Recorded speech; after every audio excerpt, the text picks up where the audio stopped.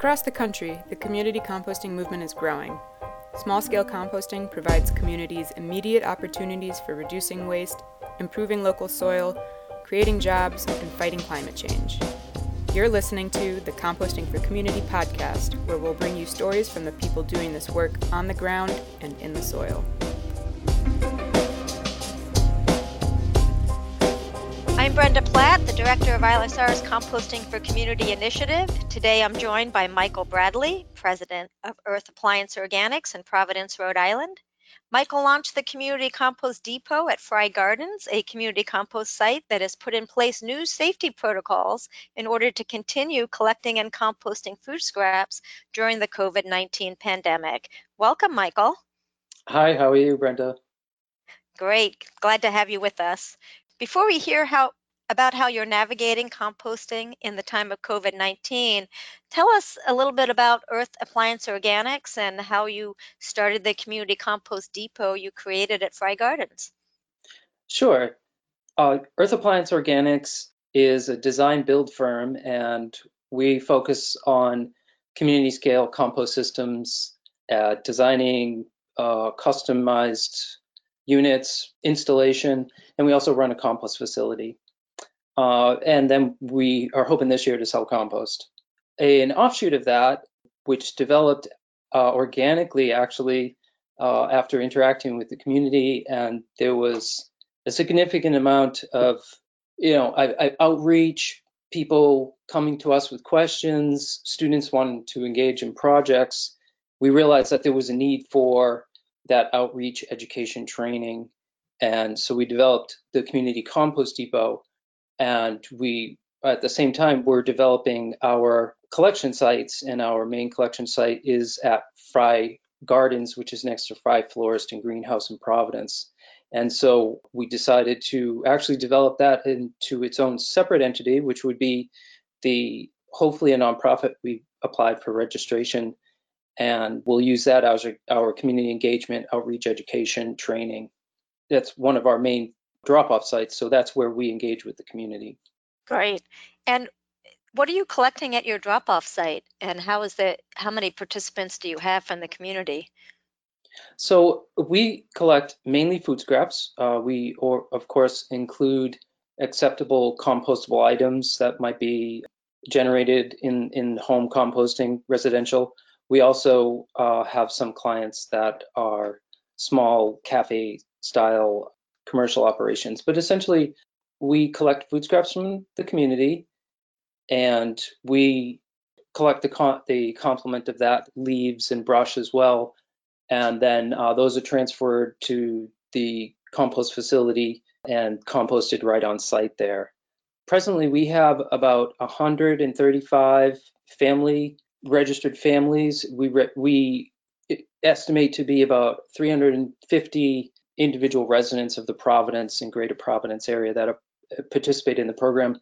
And then we have a number of informal people that find our site and drop off their food scraps when they can. Our site is a self-serve, and it's open 24/7. So it does have access, off-street access, so that anyone can walk up to the site and drop off their food scraps. Right. So before we pivot to how you're navigating your food collection program during this COVID-19 pandemic, just want to hear a little bit more about the actual, I know you mentioned you do some of the composting on site, and that's right. There's no one way to compost, so many different ways and sizes and systems. How are you doing it at Fry Gardens? Yeah, so part of our initiative is to create innovations to maximize composting on site and ensure that all compostable materials that might be generated in a residential or a neighborhood can be composted. So we wanted to have a system that we could ensure would compost meat scraps, any of those, traditionally what are considered hard or high risk items such as oils, dairy, greasy leftovers, things like that.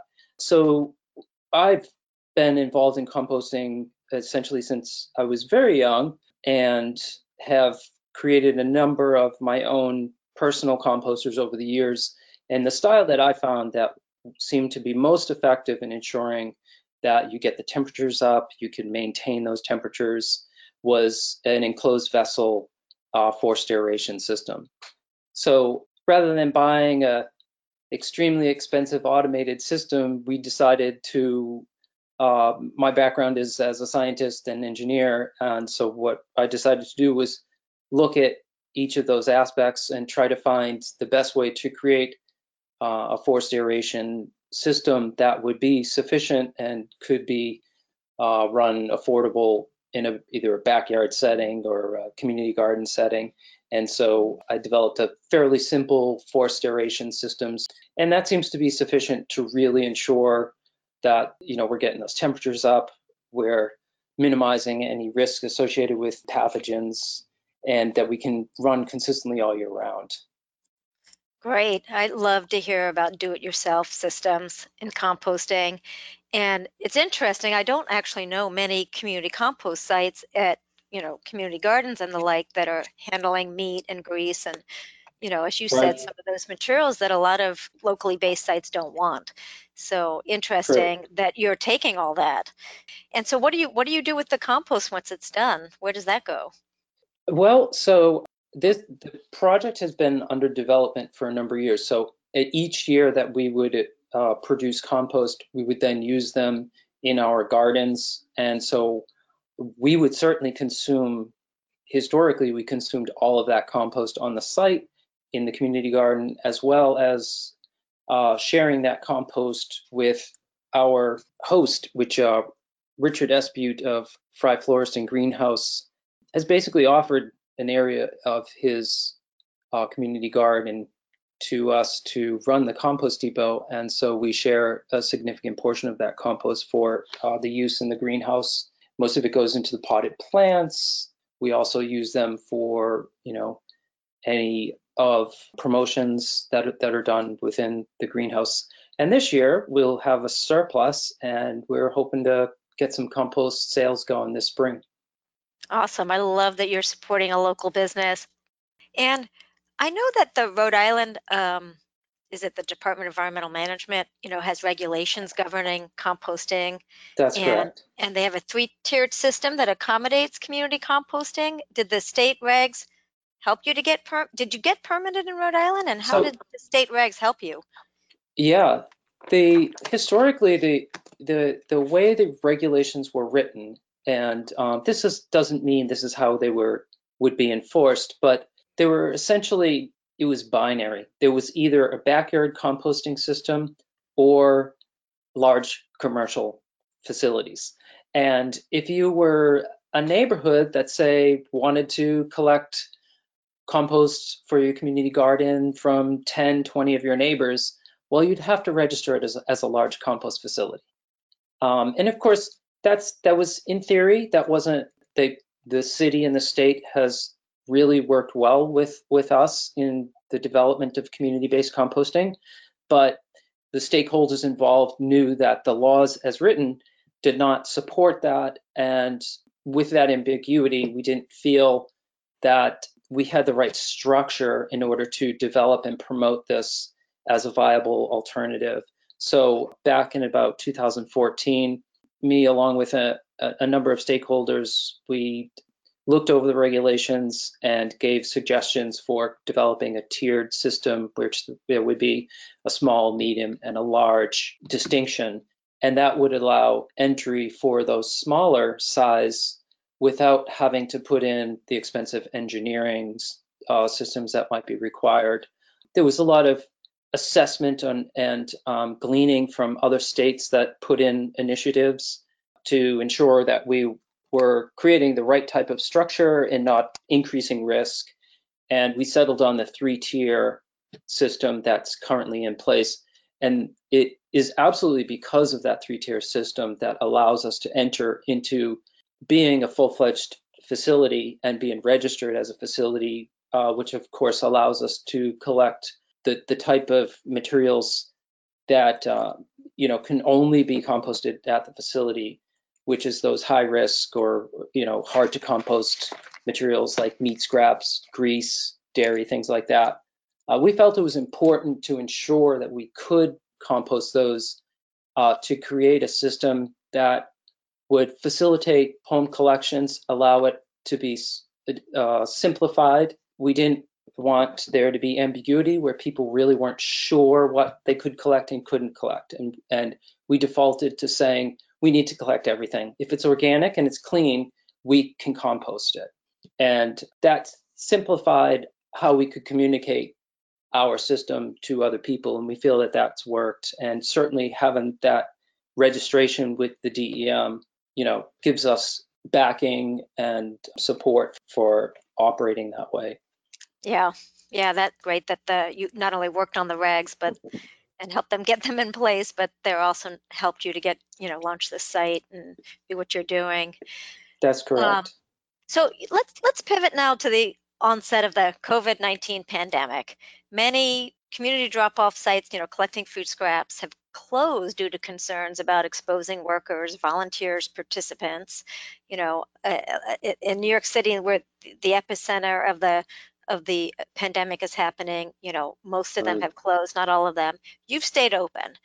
Run us through your decision-making process and then, and the protocols you've put in place. Was it a difficult decision? What did you do? How did you make that decision? Yeah, well, it certainly was something that we needed to assess. And, fortunately, my background allows me to feel confident that I could do a risk assessment and decide whether it was okay to remain open or if we needed to close down, modify operations, or shut down completely. Now, I come from the chemical industry. I think you might have mentioned that. And in that industry, we are always evaluating as we're handling either chemical or biological agents, handling practices. And we start with a risk assessment, and that evaluates both the hazard of the material, the familiarity with the type of risk, whether it's a physical, chemical, biological, the nature of it, and how can you control it? What measures can you take to minimize exposure? And so we walked through the risk assessment, risk evaluation, and we did a lot of looking through the trusted literature. I mean, sure, we went to WHO, CDC, the EPA, any of the authoritative websites to really know that the infectious agent that we're dealing with is something that could be controlled against. And we did come to the conclusion that we could put in provisions to ensure safe access and minimize risk. We can never eliminate risk, but we can set up a situation that we can try to guard against any sort of spreading of potential contamination or cross-contamination or exposure of our members to potential infectious agents. And of course, it all comes down to cleaning. You're right. It all comes down to cleaning. I didn't actually mention your 30-year history, but and that it is 30 years in this other, profession with the chemical industry, and that you were able to bring that expertise over 3 decades to this decision you had to make. It's we can all benefit from your expertise and what you did. Run us through now what those protocols are. And we didn't actually do explaining the drop off. People come in, they drop off, have to lift a lid. So explain, That's correct. Really step by step what the new protocols are. Sure. Okay. So what we first I should say that I believe it was the first webinar that you did with the U.S. Composting Council, and one of your guests was pretty thorough in understanding of infectious agents, how they can spread through touch points, things like that. So that's an important resource. And then, having the background as the chemist, we went through a similar type of understanding. Okay, people are accessing these bins, which means they're touching the lid. They need to lift that lid. They need to add their food scraps, close the lid. We also have a place where they can pick up fiber. So there's another area of handling. So we initially put in signage. Signage helps and is important. And we also sent out emails to every one of our members and asked them to respond, that they at least had a cursory understanding that this is what we were doing going forward. And then where we could, we tried to create some hands-off or less handling features. So our leaf disposal, we were able to create it so the lid is off of it, and you simply need to sort of rake out a little bit of leaves so you don't have to handle the lid there. But that was hard to do because for the food scraps, because you always want to ensure you put the lid back down. And so we couldn't eliminate all touch points. So we decided to use sanitizer as part of the protocol. So we have a couple sanitizer bottles that are there. We set up a number of steps that a user would follow in approaching the depot, following the safe distance guidelines in case there's anyone else at the depot. But once they're engaging with the depot, there are ways in which they can sanitize the area. They can sanitize their hands. They can drop off their food scraps and do the reverse. We do emphasize the don't touch your face, you ensure you have clean hands, sanitize your hands before and after, and of course go home and wash your hands. And each of these pieces, once we put in place, we did a dry run through with a small number of participants in which we often test drive. And so one of them happens to be one of our depot members also happens to work at DEM. And of course, they unofficially said, it sounds sound. You're taking as much precautions as you can.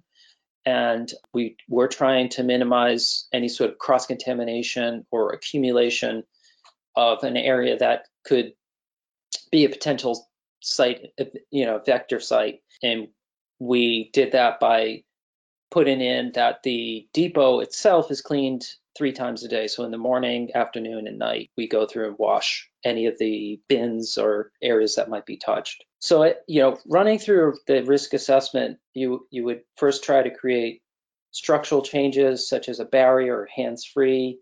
Then you can create changes to how the layout is, how things flow through, so you don't cross-contaminate. And the neutralizing and sanitizing methods. Of course, since it's outside, sanitizer is important, but also soap and water is a very powerful agent there. And then to get into the last line of defense, that's your personal protective equipment. So we also recommended that people put on gloves, don gloves. And of course, in Rhode Island, we have an order to put on face masks when we're outside in the public. And so we communicated that. And we also emphasized that the users to remember that PPE is actually your last line of defense, not your first line. Your first line of defense is your distancing, your barriers, your engineering. So your PPE needs to be in a system that also allows it to be effective, because you don't want your PPE to be your only line of defense. So once we have these things in place, we felt confident. We did a dry run for about a week, and then we sent out the emails to the rest of our members, and people have been engaging it now for over a month. It seems that people are adhering. We have, if not the same amount of traffic, we've probably increased slightly, and maybe there's I estimated about the last couple of weeks, we about 20% uptick in the amount of food scraps that we're taking. So it was important and essential to do this evaluation, and our decision to stay open seems to be benefiting the community and ensuring there's some sort of normalcy in their daily routine. And so far so good, I could say. Yeah, good. I mean, those are great tips and precautions, and I like how you emphasize, first the physical distancing, and then making sure that the mask and the personal protective equipment is effective because you've got those distances, you're adhering to those minimal distances being apart. And I'll share with our listeners that Michael and his team have put together an awesome under 5-minute video that we have posted on our website. We'll post it with this podcast page called COVID-19 Precautions, the Community Compost Depot at Fry Gardens. So check that out. It visually shows everything he's talking about. And the reaction in your community and the participation is really interesting. Do you think that 20% uptick in that you're seeing is either new people or because people are cooking at home and they have more food scraps? I'm guessing it's a combo. I have had a number of people call to join the program, but that happens on a weekly. I have people joining the program on a weekly basis. So I'm not sure if there's been an uptick in the number of people joining yet. We'll look Mhm. at that at a later date. But certainly, I know that people, members that are using the depot, informally, when I happen to see someone there, I ask, is this helpful during this time? And overwhelmingly, everyone has said that was extremely helpful to remain open, that they're doing a lot more cooking at home, and they're needing to drop off a lot more frequently. And I seem to notice, I think the food scraps look a lot fresher. So I think people are cooking more at home, and so they're engaging more with their compost bucket, and of course then that increases the frequency of drop-offs. But I do notice that it seems like a lot of, I would say, what I call fresh food scraps. Yeah, So I think it's a good thing. good. Yep. Um, you mentioned that you're using the sanitizers, and I Yeah. know we're getting so many inquiries from our network of community composters around the country about, one of the reasons some of them are not operating, whether it's they're collecting at curbside or through drop-off programs, is because Right. they cannot source sanitizing supplies, Right. to do the wipe down of surfaces and whatnot. Do you have, first of all, tell us what you're using as your, disinfectant sanitizer, and Right. and then if you have any tips on, especially with your 30-year history in the chemical industry, any tips for where to source these supplies? Okay.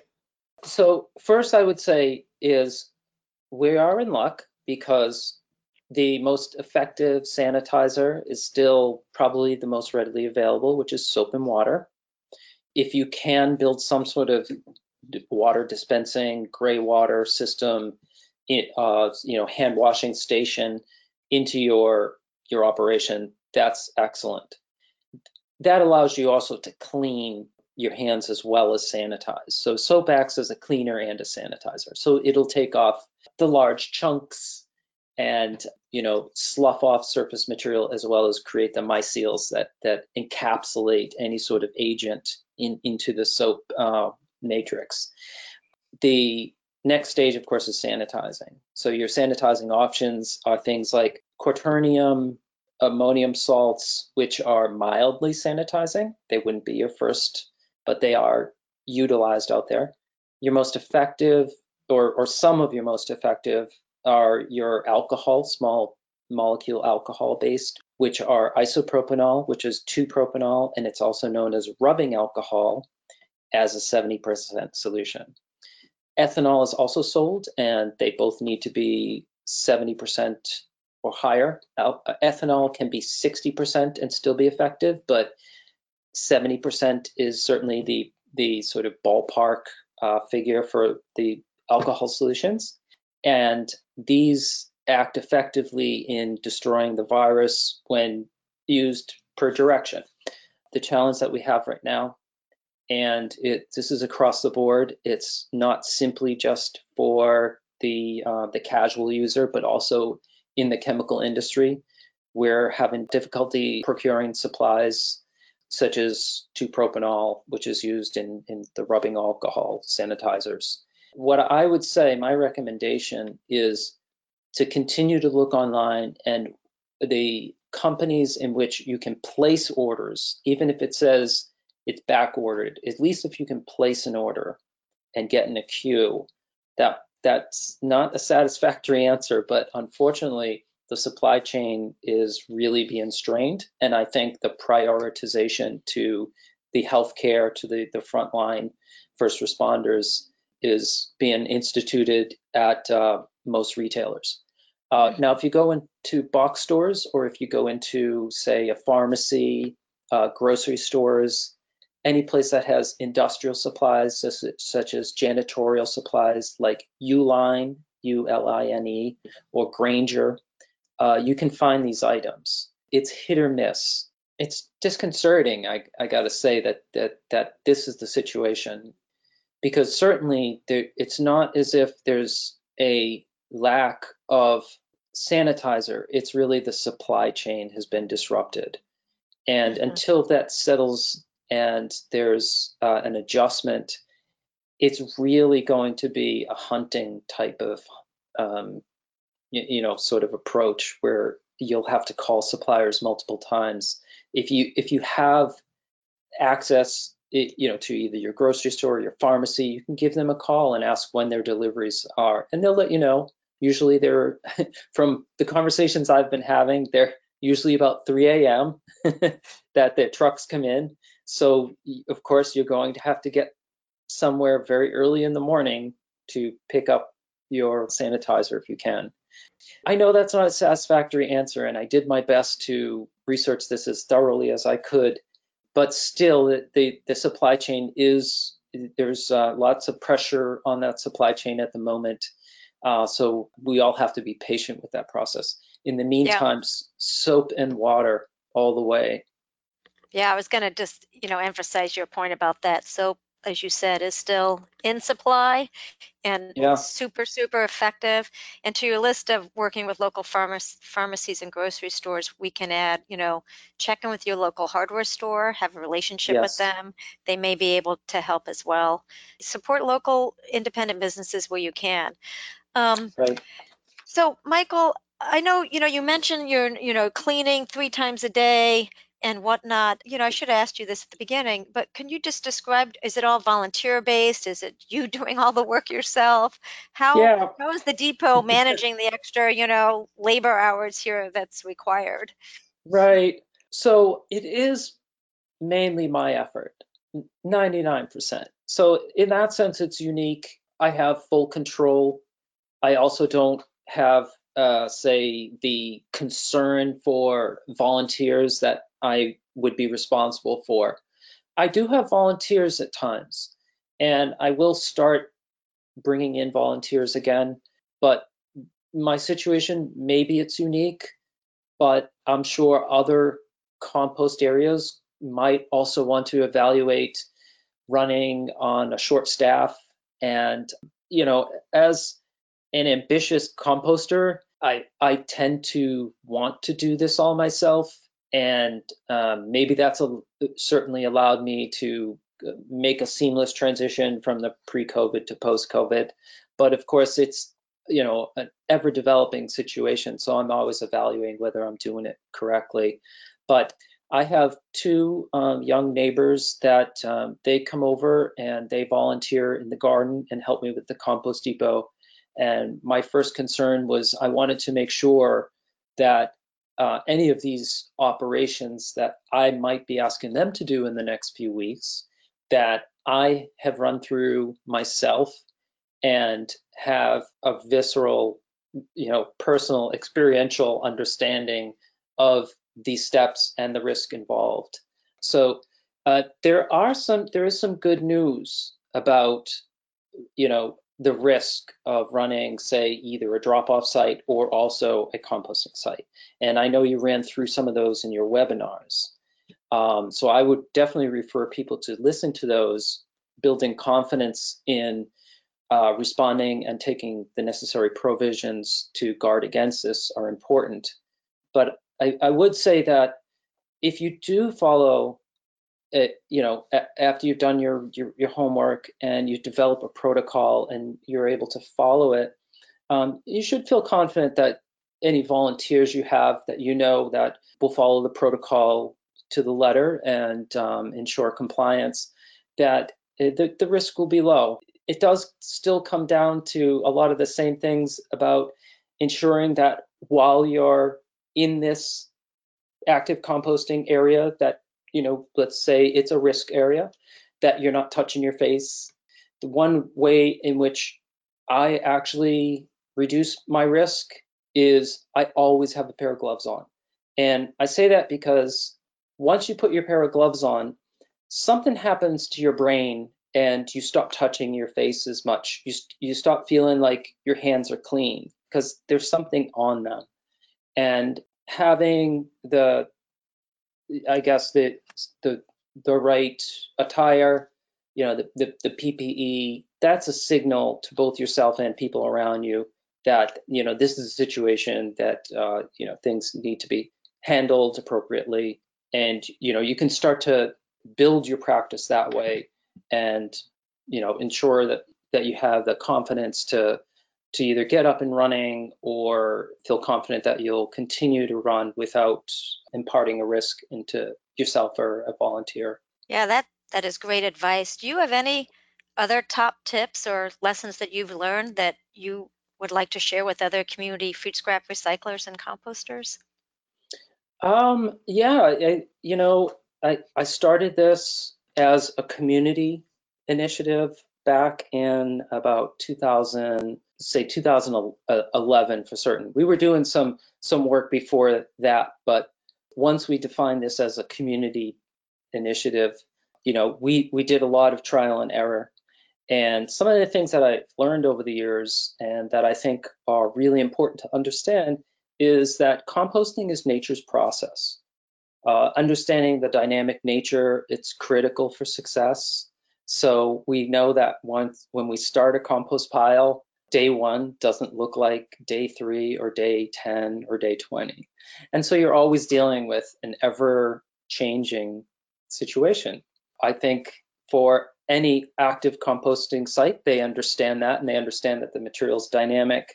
Anyone who's looking to initiate a composting operation at this time, it's good for them to understand that they're working with a process that's nature's developed, and understanding those proper conditions and adhering to them is critical. And so with that, timing is everything. It's important for your daily routine, your yearly schedule, your scheduling for volunteers. And we have engineered, or I would say humans use nature's natural degradation process to do what we call composting. So that's an engineered system. And so as an engineer, when we engineer a process, we create conditions and parameters so that we have control of that process. So those are important things to remember, and the nature's process, the timing, and control of the situation. Anything else is just, it becomes your own personal, customization of the process, and that might be how you engage with the community, if it's a much larger volunteer group, or if it's a small one-person operation. It can be managed in different ways. It can be a small select group of people, or it can be a large group of volunteers that might funnel through and only understand a small part of the process. But as long as there's a core group that has a good grasp of the situation, how to manage the materials, it's amazing how much you actually can compost in any one, place. And those are some of the things that I found that sort of continue to drive me to be confident that I'm doing the right thing, and also to ensure that I'm on top of things during the process. Well, thank you for doing it, and thank you for being a model for other community compost drop-off sites around the country. I think we have a lot to learn from each other. We will put links to the video and Michael's website, and which includes lots of great photos on the podcast homepage for this podcast. So check those out.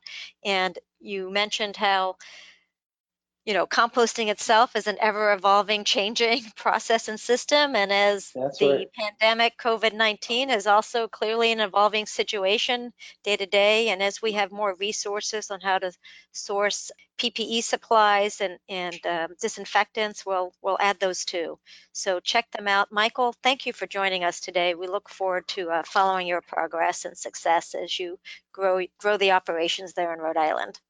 Great. Thanks for your time, Brenda. I really appreciate it.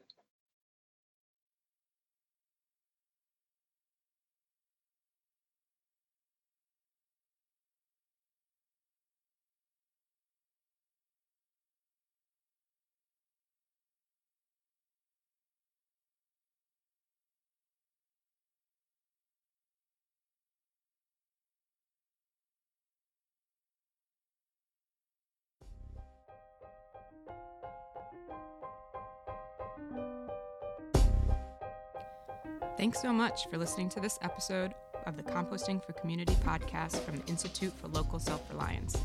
This episode is produced by myself and Virginia Streeter. We'll be back again next month with a new episode. Our theme music is I Don't Know from Grapes. Be sure to check out the rest of the ILSR podcast family, including Building Local Power, Local Energy Rules, and Community Broadband Bits at ilsr.org.